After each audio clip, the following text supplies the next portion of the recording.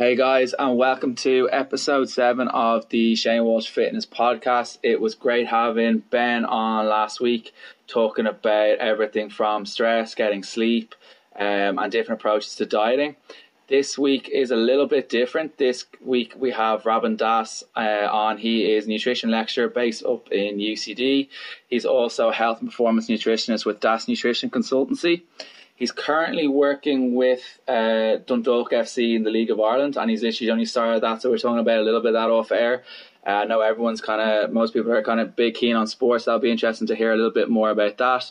And one of the big things that Rabin has done recently, or a couple of years ago, was he became fully qualified with Mac Nutrition, and that's one of the courses that I'm studying at the minute. So welcome, Rab, to the show. I really appreciate you coming on. Thanks, Shane. Really appreciate you inviting me on. It's always nice to be able to talk about our shared interests and working with people. So I'm looking forward to this conversation. Brilliant. So the first question is for the audience that may not know much about you and that don't follow you on Instagram. Is there anything that you want to kind of talk about yourself, or kind of anything that you feel that you kind of want to embellish on, or anything like that I kind of said already? Not really too much other than what you said.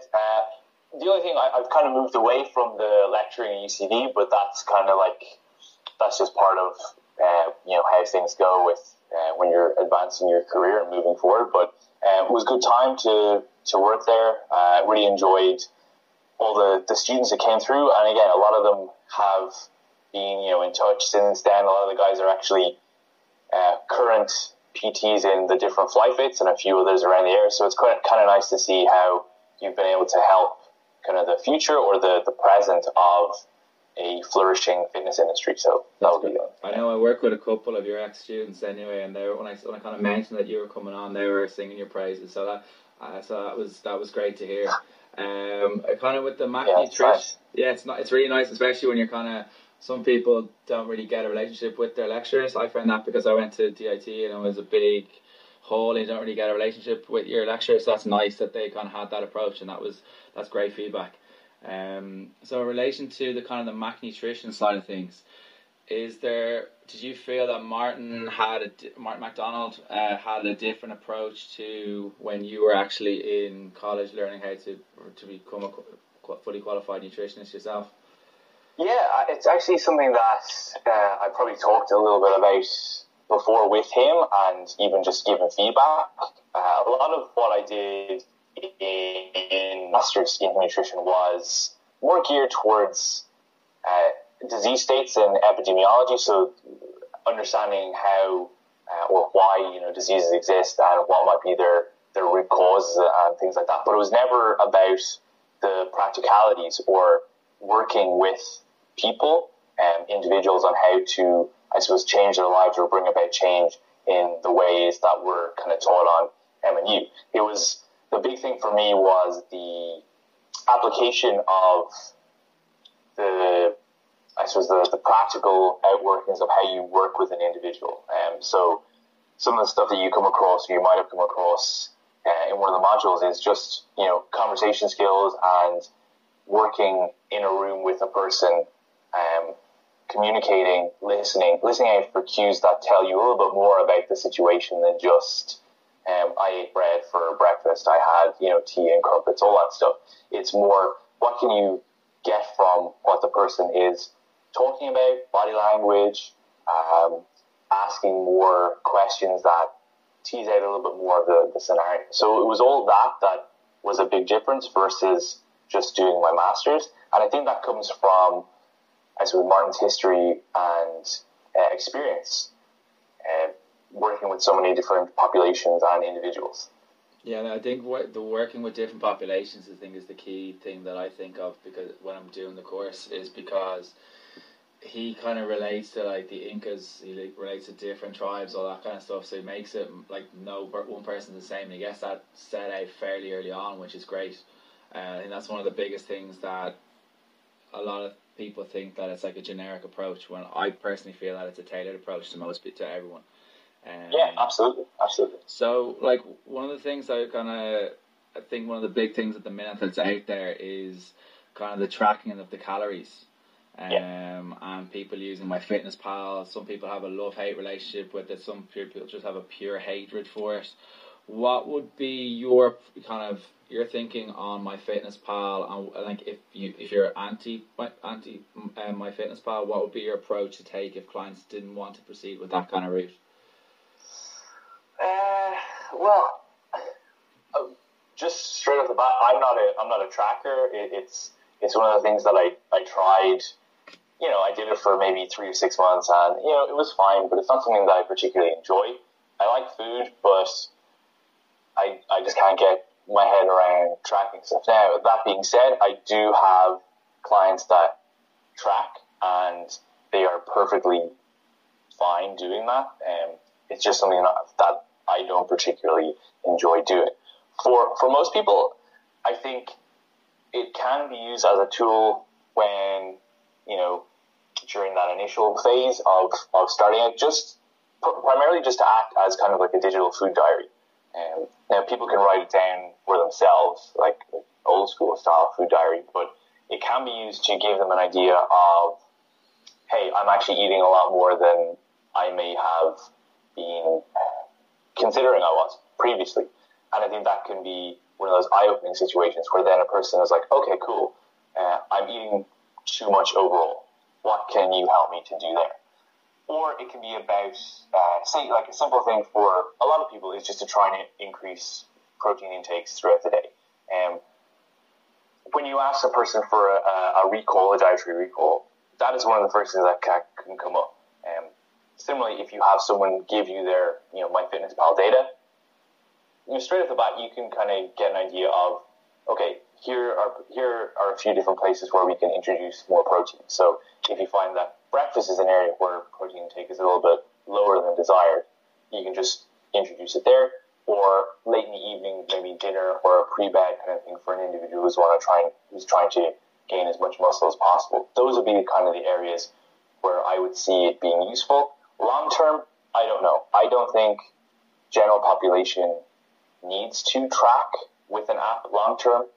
I think there are plenty of ways to just habitually have a healthy dietary pattern that adheres to the goals that you have, that doesn't involve having to input data all the time. I just don't think it's a good long-term practice for living, if you will. Yeah, no, I would agree with you in that regard. I know from working face-to-face with clients and online with clients, some people have they put their wall up as soon as you kind of mention MyFitnessPal from tracking and stuff like that.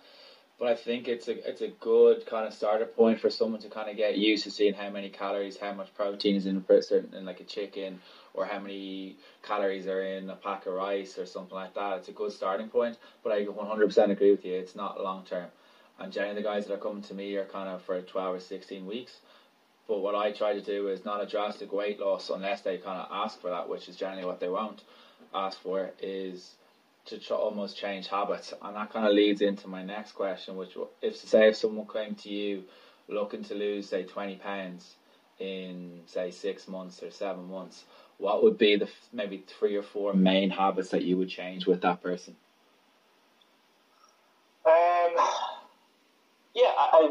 I think this is a pretty common occurrence. I'm not saying you stoned me. I'm just trying to think back. What do I usually do? Well, I think the first few are just the simple, like increasing activity. So non-nutrition related is just look at arbitrary activity throughout the day. Can you be more active throughout the day? Can you when you come home after work, instead of sitting straight down to like watch TV or Netflix or whatever, can you offset that by going for a walk? That would be something that I would encourage first of all. Then the next thing are all kind of your healthy dietary pattern characteristics. So let's try and increase a spread of protein intake over the course of the day. So making sure that most main meals are protein focused or have an adequate amount of protein. So that 20 to 40 gram range, depending on what the goal is. Then after that, it's just bulking those main meals out with vegetables. And then snacks in between, if they are that kind of person, would be, again, just focusing on protein-based or, plant-based or fiber-based options. And all that works to do is, is stem hunger. That's primarily a big issue for people. It's transitioning from a diet where perhaps hunger is a big issue to it being less of an issue, so that what happens after that is they don't eat or feel the need to have to eat as much. Therefore, that facilitates a little bit of weight loss. If we have that kind of, if you're saying like a 6-month time period, then that should be plenty enough time for a person to become almost a self-regulator in that as well. They figure out for themselves, this protein source here, and at this time as well was really useful. Let's continue doing that. I found that perhaps this thing at this time didn't work. Can we change that? And sort of they become masters of their own journey, and you're pretty much just helping to guide them along within that kind of 6-month period. Yeah, I 100% agree with you. It is, I think some people think that it's like a magic formula that when someone comes into a PT, they kind of give you a calorie range, and some people can be a little bit impatient with how their weight loss and stuff may happen, and some people can kind of get disheartened with weighing scales and stuff like that. Is there any mechanism, or is there anything that comes to mind when someone kind of comes to you and this weighing scales isn't going down, they are tracking their calories on MyFitnessPal or whatever method it may be? Is there any mechanisms or habits or tools that you would use other than kind of the weighing scales that may help someone? I think what's happened before with a few clients is there's this kind of not a stalling phase, but there are other things happening outside of what the figure is showing on the scale. And a lot of that is to do with maybe training performance in the gym, maybe a little bit of muscle gain, all that kind of thing. But usually I will try and calm that individual down, if you will, and just ensure them that the process is leading them to where they need to get to. And lo and behold, usually what happens is maybe 5 or 6, 7 days after them saying that there's no change in the scale, there might be a significant change. And then, attitude changes, then moving forward again, you see that kind of consistent pattern. And for them, again, it's that kind of learning curve where they recognize patterns for themselves. And they say, okay, this happened before, we move on like that way. So it's getting them to look at other characteristics that might be, demonstrating progress outside of just the scale. So training in the gym, are you getting stronger? Are you, pushing through older plateaus that perhaps were there from before with training performance? Are you noticing an improvement in just overall energy levels throughout the day, work performance, all that kind of thing? So it's not just about the scale, which is a nice thing for a person to be able to see. While it is one of those things that is just a hard thing to get a person out of from that mindset, is the only measure that matters is the scale, when in fact there are other measures that are equally as influential and as important. And what would those measures be? Well, we might use something like a couple of girth measurements of upper arm or waist circumference, maybe thigh as well. And sometimes those can be indicative of change, which then just serves to provide reassurance for the person. So a lot of the time those are skinfold measures, where tape measures are going to indicate change as well. And if they see that, then there's usually some accompanying scale change within the time frame that I mentioned as well. Okay, and I know I've had this face to face as well, when you have someone who's just on the scales and the weight's the same, but they're losing a lot of kind of inches and stuff off their body. Can you explain that in layman's terms for everyone out there for me, please, why that happens? Well, there could be, I suppose there are a number of reasons within that kind of instant snapshot. So say you have a person who has come into you, they've been training with you for a couple of weeks, they come into you at, let's say, 6 p.m. in the evening. That time might not be the best to take the scale measurement as the overall picture, because of the time, for example. There's going to be food that's been eaten throughout the day, it's going to be in the digestive tract, there's going to be fluid intake, that's going to mask anything that you might be seeing. So as much as that person might have lost weight in the lead up to that weigh-in for that particular training session, it's not going to be shown there. Then again, there's the goal. If a person is coming to you originally from like an untrained state, and their goal is to kind of recomp, or their goal is body recomposition, probably there's going to be some changes to muscle mass. So that again is also going to be masking the change in scale weight. So as much as they are saying, "Oh, I want to lose weight," chances are there's going to be changes in fat mass, which is what you're going to see with the inches lost in areas that people are concerned about losing it from. So that's going to be something, which is why, again, it's multiple measures. Take the scale as one, take measures for another, take performance as another, take how your clothes fit as another. And if the majority of those, if say 3 out of 4, so the only one being the scale that's not moving in the positive direction for them, if 3 out of 4 are all showing positive results, then overall is a net positive.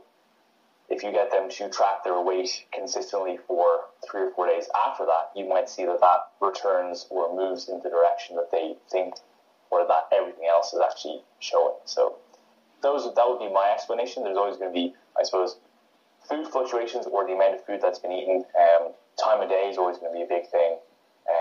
Training goal, or whatever direction they want to move their training in, is going to be an influence on that as well. And what about kind of the likes of stress and cortisol that has effect on kind of the weight fluctuations and stuff like that? How much will that impact on someone? Because everyone now seems to have a pretty hectic schedule. We're literally talking off air that we couldn't really relax over Christmas ourselves. Yeah. How much would the kind of cortisol have an effect on kind of the weight fluctuations? Well, I think stress can definitely mask weight loss, which again is another reason why something like skin fold measures can prove useful in that situation. It wouldn't always be my first thing to jump to, but if in the situation of long term, where we had a person who was like, "I'm definitely doing everything that I'm asked of," and you're still not seeing that change in scale, and then we start, maybe going a little bit deeper into what's going on outside of training, outside of eating, and it is to do all of these kind of stresses or external stressors. I think it can be something that plays a role. I would just be mindful of saying that if a person isn't losing weight, or if a person isn't seeing a change in weight, that it's definitely just going to be stress related and cortisol related. Yeah, that would be the only caveat there. Yeah, I agree with you. And I know kind of you're dealing with general public as well. And what would you see as kind of the biggest issue facing people who are looking to lose weight? For me personally, I would say it would be kind of everyone wants a quick fix. We seem to be in now of an era where everything's on demand. We can literally touch our phone, our bank balance comes up, Revolut, all that kind of stuff. What would be the biggest issue facing people at the minute that you've been dealing with personally? Yeah, I think that's a perfect example of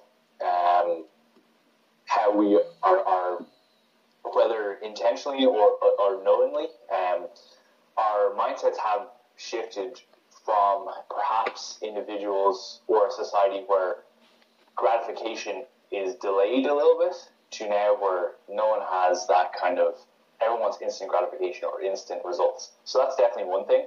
The other thing, and it's something that came up today. I don't know whether you read the health supplement in the Irish Times, but some days it's really, really good. Some days it has really level-headed discussions. Other days it's not so good. And one particular thing was talking about how to, what should people in their 20s do in order to be healthier. And it's got really great advice side by side with stuff that is just terrible, stuff that is incorrect. So there's this comment about how individuals should definitely do some resistance training because, it's part of society at the minute, and whether or not that's a good thing or a bad thing. But then it goes and said, and oftentimes males adopt a higher protein supplement diet, which we know can cause, constipation, breakouts, and even kidney damage. And that's just like, unequivocally, that doesn't happen. Like, we know that doesn't happen. It's been proven time and time again. It's now actually considered amongst the medical community that it doesn't cause kidney damage, doesn't cause renal failure, doesn't exacerbate kidney conditions. Yet that's a prime example of someone who will read it. Ireland has a population that are, still significant readers of print newspaper, and people read that. Parents will read that, say it to the kids, say it to, whoever. And that's one of the things that we need to move away from. It's the SAM community. SAM are taken as gospel versus the totality of what's actually being talked about. And it's just those pervasive myths that seem to keep coming in and out. And it's just something that I think is always going to hold us back. And if we don't do a better job of communicating why it isn't the case and why there's a benefit to doing certain things like that, I think that's going to be the big thing for people that will always have trouble with. Yeah, I think the kind of the journalism out there, I know James Smith has a big thing against the Daily Mail, which is fair enough because they make a lot of sweeping statements. I was kind of flicked into something last night on the BBC, and they were kind of talking about the 10,000 steps, monitoring it on the new watches that seems to be the fad at the minute, compared to literally going for 3 brisk walks a day. But the results from that was that there was 30% more fat burnt in with the 3 brisk walks than there was with the 10,000 steps. What's your kind of take on that kind of research? I know it's kind of quite out of context, but yeah, no, I remember. I think that came up. I saw it a while back, and again, I'm not 100% familiar with that particular research paper that I think it comes from. But I will say this: I think whatever is deemed more important or better. I mean, 30% better fat loss. What does that even mean relative to what? 30% of what? Could be to do with anything there. But I think the big issue there is it doesn't matter if people choose to do 3 30-minute brisk walks or 3 20-minute brisk walks versus 10,000 steps. The point is that people should still be more active, and it shouldn't be a case of capping activity at 10,000 steps or 3 20-minute brisk walks. I think when we are so used to having guidelines, they become what is almost the highest ladder of what you have to do instead of the lowest barrier of entry to activity. I just see that within, family members and things. It's like, oh, well, I did my 20-minute walk today. I was like, cool, what were you doing for the rest of those 23 hours and 40 minutes? Yeah. Those are the kind of things that we have to think about. It's great to have watches that track our steps, but I think just aiming for 10,000 and being satisfied there, it shouldn't be a thing of, oh, cool, I can now rest. I still think you can be as active as you can outside of 10,000 steps, outside of 3 20-minute brisk walks, because I think it's really going to make a difference. Just sedentary behaviors they're becoming more and more, the more we learn about them, the more we realize that, hey, this is actually a bad thing. So if we can fight that as much as we can and not list those as just, this is what you should be doing, they should be as the kind of lowest barriers. Aim for here, but progress on top of that. That's the idea. I really like that answer, because that was one of the things that kind of came into my head last night when they're kind of saying the 10,000 steps. It should be the minimal barrier of entry. Aim for 10,000 steps and go forward. It's kind of like a football team just aiming for the Champions League when they should be really trying to win the Premiership or something similar like that. Yeah. Or even if you consider clients in that you train, it's that kind of, say on the bench press, it's that the 100 kilo barrier. Once you have the 2 20 plates on either side, you're like, oh, well, that's it. And it's no, that's all I wanted. I'm happy with that. Yeah. But there is progression. Progression can go how about working towards a repetition max with those 10, with that 100 kilos, instead of just being no, I'm happy here. I don't need to do anything more. There are, our bodies can adapt. I think we should be focusing on trying to do stuff to show that we can adapt it to get benefits from those adaptations. I think a lot of people, I know myself, when you kind of mentioned the family members getting out for their 20 or 30 minute walk, they don't really realize about that your body will adapt, that you kind of almost, you have to put on extra little few minutes extra, push yourself an extra bit harder at the end in order to kind of, for it to work, or for it to continue to work. I mean, that's one of the things a lot of people forget anyway. A lot of people I've kind of trained anyway don't particularly seem to realize that. So I'm glad you brought that up. Yeah. One of the things that Martin McDonald on Mac Nutrition kind of talks about is the myths. And I was kind of, one of them was kind of close to home regarding the gluten and stuff like that. But there are other ones that he mentions about kind of the protein, the organic, the creatine, the carbs, and the gluten. Would you be able to kind of talk about those a little bit more, and kind of like that protein isn't, you mentioned protein earlier, so saying like one of the things is that people think that too much protein is bad for your kidneys. Would you be able to put that, explain that a little bit more to kind of the listeners, please? Well, I think it comes into the whole idea that it's just almost like a game of Chinese whispers. At some stage somewhere, there probably was a little bit of research done, probably in an animal model, so in mice, that a group of mice were given a super physiological dose, so a human dose of protein for a model organism that's much smaller than humans. And what happened was there was higher stress placed on the kidneys. That data was put out there, and the scientists aren't necessarily going to say, "Oh, this is what's going to happen in humans." It's when perhaps a group of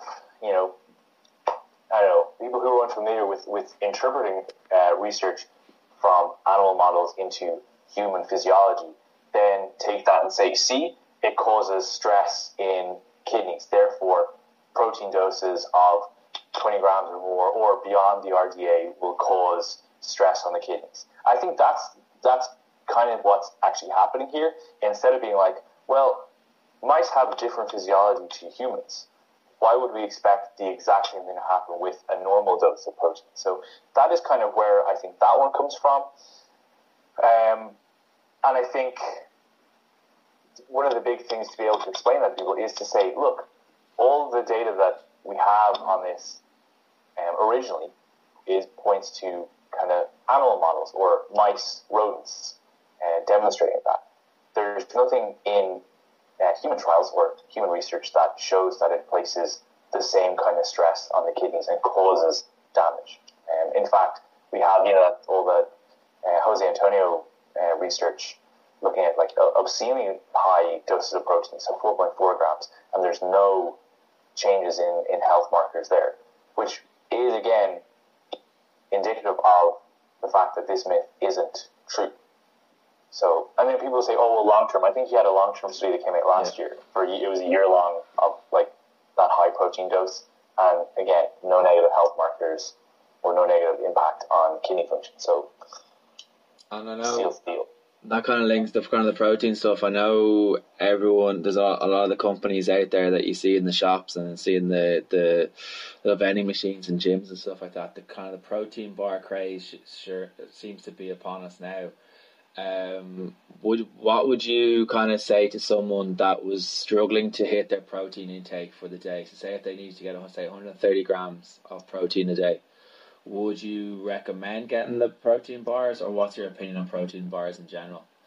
Well, I suppose the first thing I'd say is, don't stress about it if you don't hit it. It's, at the end of the day, like if you're having a higher protein intake consistently within a range, within that, you maybe like 115, 130, 110, you'll be okay. You'll get to your goal. It'll be okay.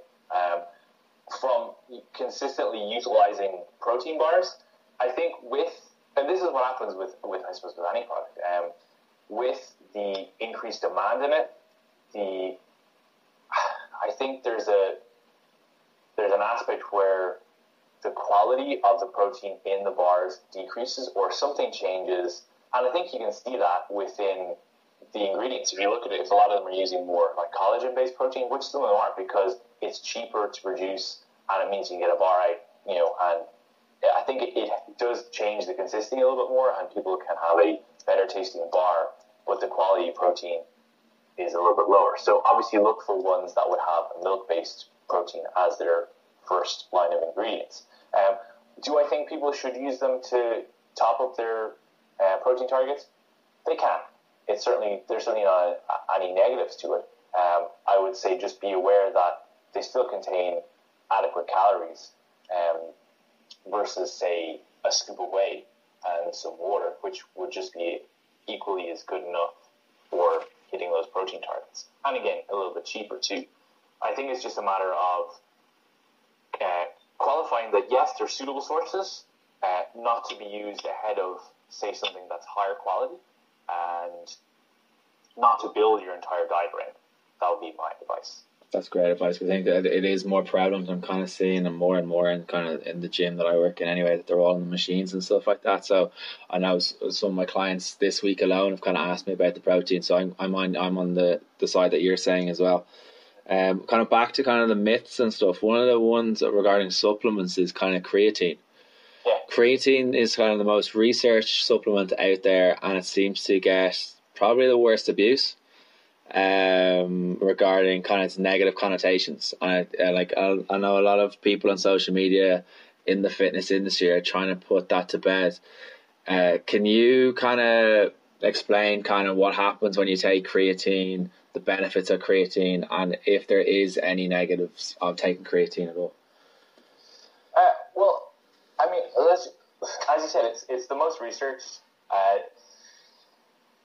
Like negatives, it's more, I've probably perceived negatives, maybe even the idea of people changing and doing something, taking creatine, and they might think, like they put on this like perceived water weight kind of thing, which doesn't happen.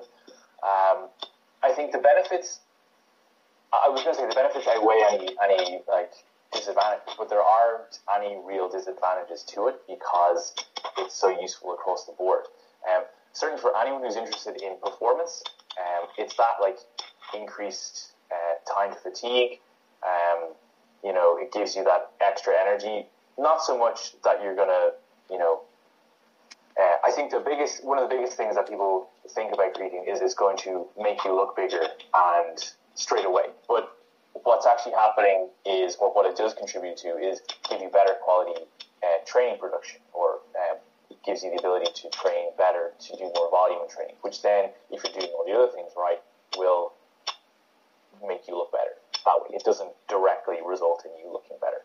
And then, like from the performance side of things, team-based sports, anyone involved in any sport, I think, should be taking it.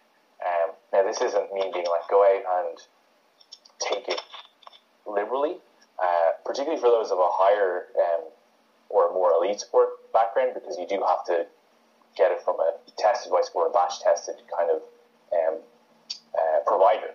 That would be my only caveat there. But apart from that, I think the benefits on endurance performance are proven. The benefits on strength performance are there.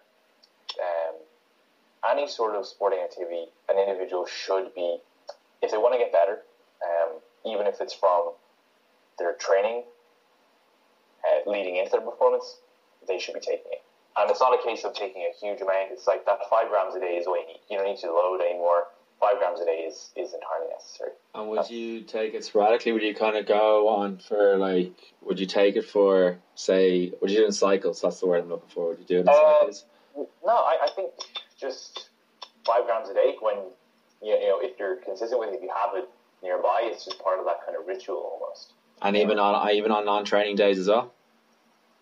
Yeah, honestly, for me, if I remember, yeah. I usually, like, on non-training days, I maybe take it with, like, my biggest meal, or the meal that I know I'm close to home, because I know it's there. So, like breakfast or something like that. Perfect. But even outside of that, I'd even just take it just with some water, and that'll be it.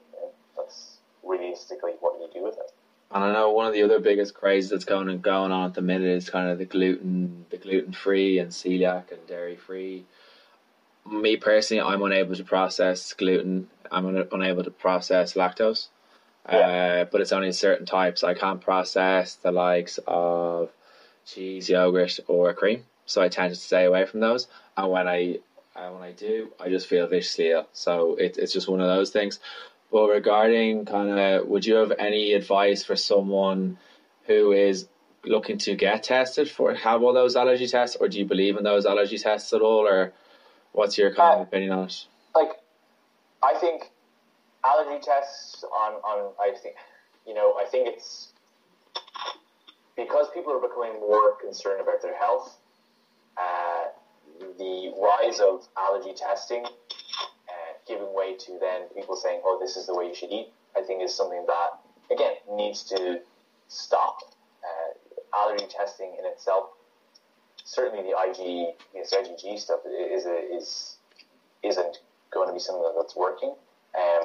If someone is concerned that they are celiac and definitely have negative symptomology towards or from ingesting like gluten, then yeah, absolutely get tested. I think it's 100% necessary to see. No one's going to suffer on saying, "Oh, I'm not sure." I think if it's that bad, get tested and see. What we do see a lot of the time is just people being being foolish with their carbohydrate intake, or maybe the whole thing around like those short chain carbohydrates that don't digest as well and don't get absorbed as well, causing IBS like symptoms. That's another area for a person to look at.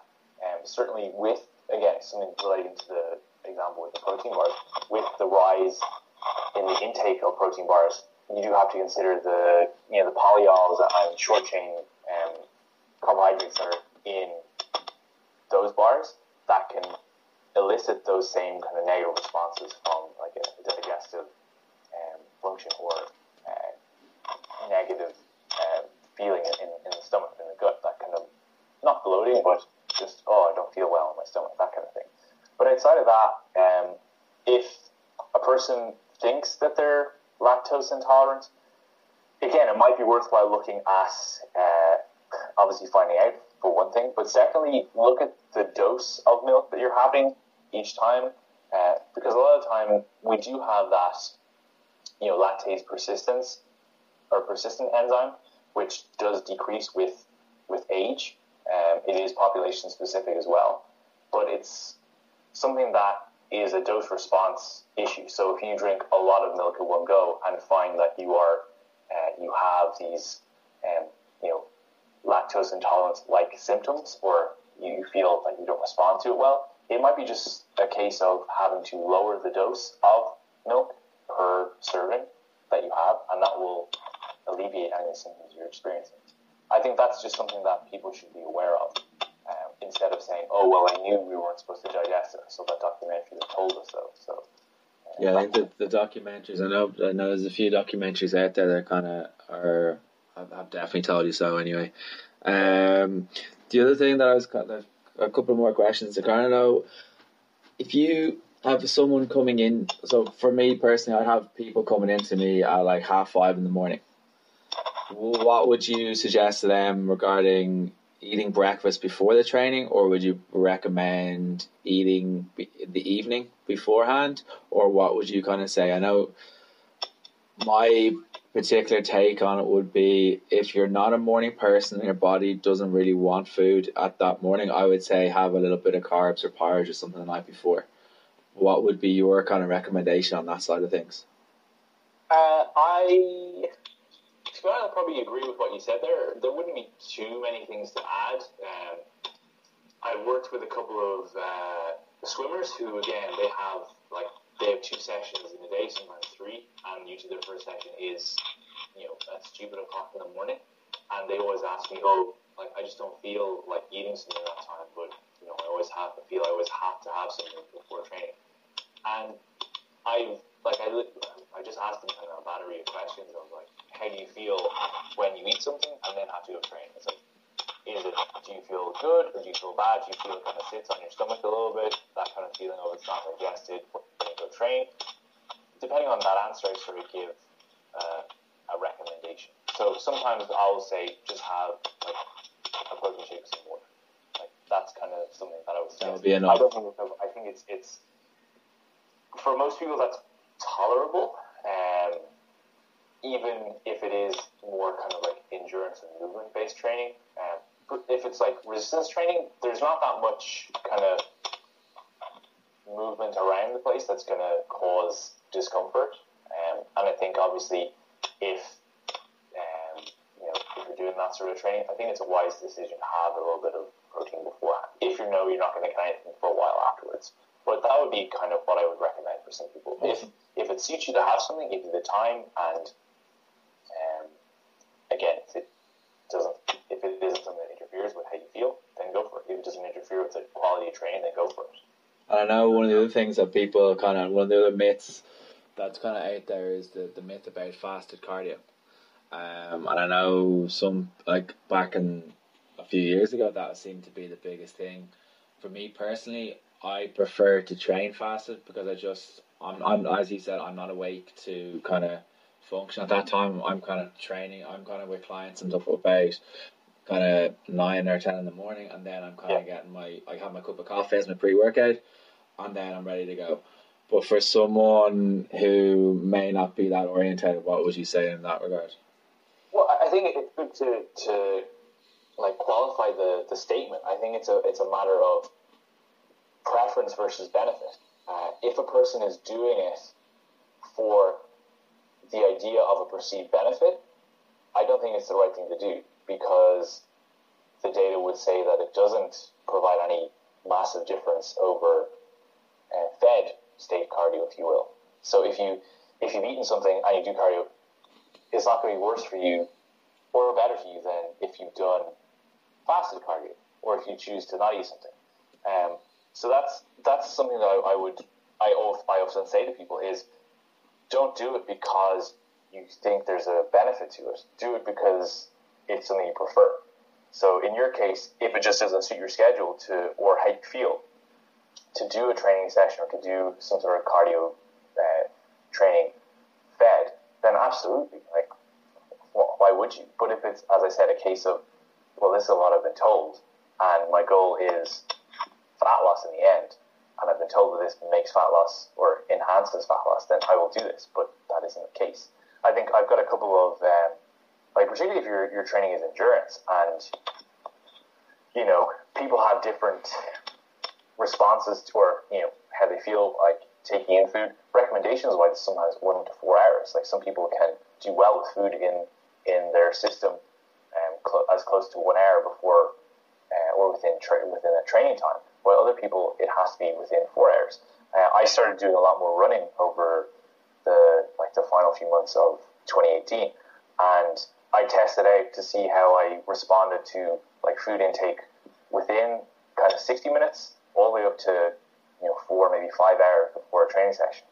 And I just found that for me, close to almost 5 hours, I just felt much better. Yes, I was going in thinking, I'm a little bit hungry, but performance-wise, absolutely fine. Versus, say, maybe 2 or 3 hours where I was going in, food was still, I could still feel it when I went on sort of longer distances, and just made performance a little bit lower because I was uncomfortable. So those are some of the considerations there. As I said, it comes down to perceived benefit versus preference. Yeah, I think that's a great answer, because I know a lot of people are kind of asking me recently, particularly my clients. And one of the other questions I got asked, I think it was yesterday, was regarding kind of, does meal timings matter for kind of fat loss? I know there may be a slight little benefit for muscle gain or slight alteration, but with fat loss, do meal timings matter? I think they matter from a preference point of view again. Like, in the grand scheme of things, it's that, I'm not saying it's become a cliche, because it'll never really be a cliche, because it is just the facts, but that caloric deficit is going to be the main driver of that goal. So whatever way you do that is entirely up to your own preference. If you find that you prefer to have your meals timed exactly or at a specific time, go do that. At the end of the day, it's going to be the end result of, if all those timings add up to a benefit or add up to a deficit, it's going to be the biggest factor. So timing doesn't affect fat loss. I think the last question I'm gonna kind of give you an example of a scenario regarding clients and stuff like that I kind of come across, or something that may help someone down the line, is kind of to say, if I've got an 86 kilo female who's 27 years of age, she's gone through the whole slimming world, she's done all those the diets, the various different diets, and she's had success with them, but then she's rebounded really hard after them. The inches are falling off, which were kind of what we spoke about. The weight's not going down. The habits have improved to a certain point that she's kind of gone off less processed foods, less takeaways, that kind of thing. The sleep is getting better. The stress is a little bit high. And then what would you kind of recommend to that person to kind of stop them kind of getting frustrated and getting kind of ultimately maybe giving up overall, since they've come so far? Like, this person per se has kind of gone from a couch 6 months ago to doing so well, getting to the gym 2 or 3 days a week. What would you kind of say to that person? Well, first of all, I think I do all I suppose look at the soft skills side of things. I'd reinforce the positives of everything that's happened up to this point. Up to the point where this individual has moved from not being active, not looking after health, to now taking an interest in looking after health. So that'll be the first thing I do. Then the second thing I do is I just ask what's worked for you before and why. And then just implement whatever's worked within a reason. Now, obviously, if it's like, I starved myself 7 days a week, obviously I'm not going to say, well, that worked, let's go do that again. It'll be, do no harm sort of thing, but it'll be along the lines of, trying to increase those protein intakes if necessary. Look at strategies that have worked before. Just tease out what's been the best option. Now, within the example you told me, what appears to be the big issue is what to do when the dieting phase is over. So with that in mind, I'd make sure that we had either an exit strategy in place, or we'd construct phases of a diet. So rather than just say, all right, you're going to do this for 6 or 12 weeks or 18 weeks, whatever, it's like, we'll do this for 4.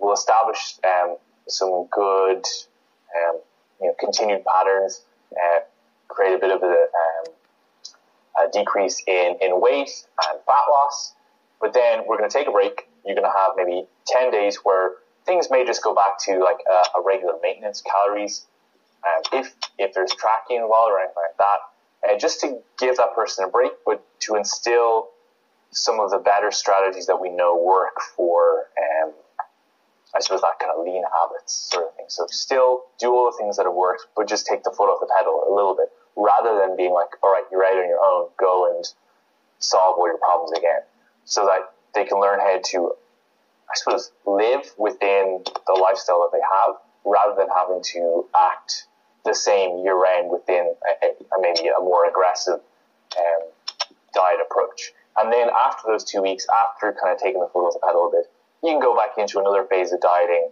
or, a different approach that perhaps, they see they might gravitate towards. So maybe it's a fasting kind of protocol where 2 or 3 days out of the week, they're just fasting through until like lunchtime.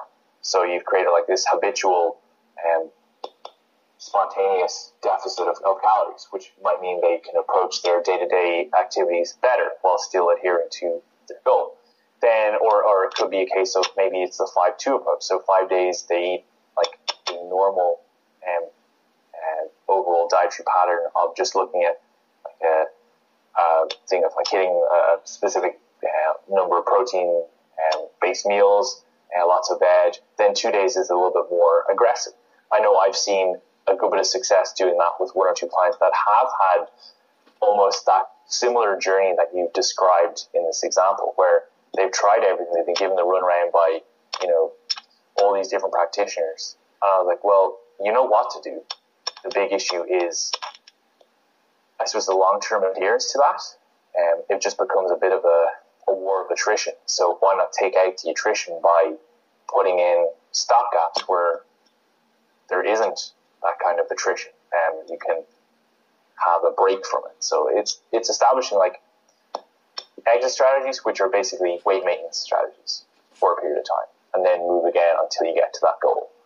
And all the while, it's just encouraging all the good habits that have been built up, and in just reaffirming that being healthy doesn't have to involve all these massive rules and regulations. There are things that you can do that add to your life.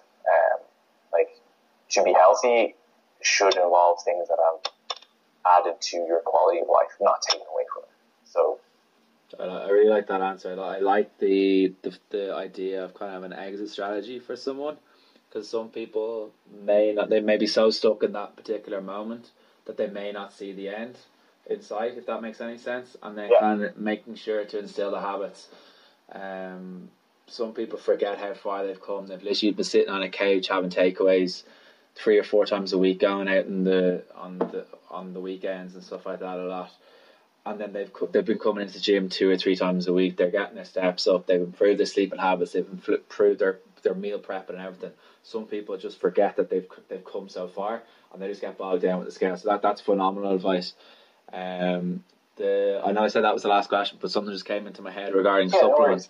During the supplements, are there any supplements that you would say? I know kind of we've spoken about creatine, we've spoken about protein and whey.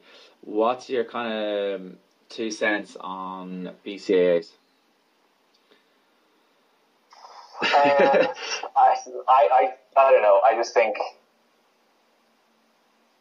look, they're for me, it's always going to be a case of like whey is cheaper, more beneficial, more versatile. Just use that. Like, there's no point if your protein intakes are high enough. It's just going to be like fancy water at the end of the day. Fancy water that has a different taste to it that costs you more than it should.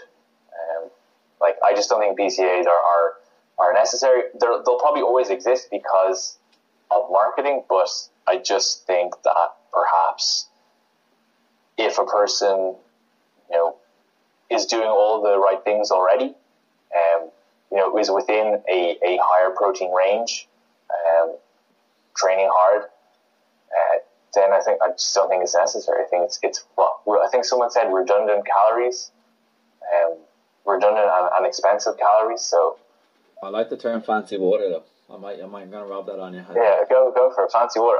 I've heard people use it as like mixtures and drinks because they're concerned about hitting protein targets. Like, if you want to do that, cool, but I mean, you're not actively making gains doing that.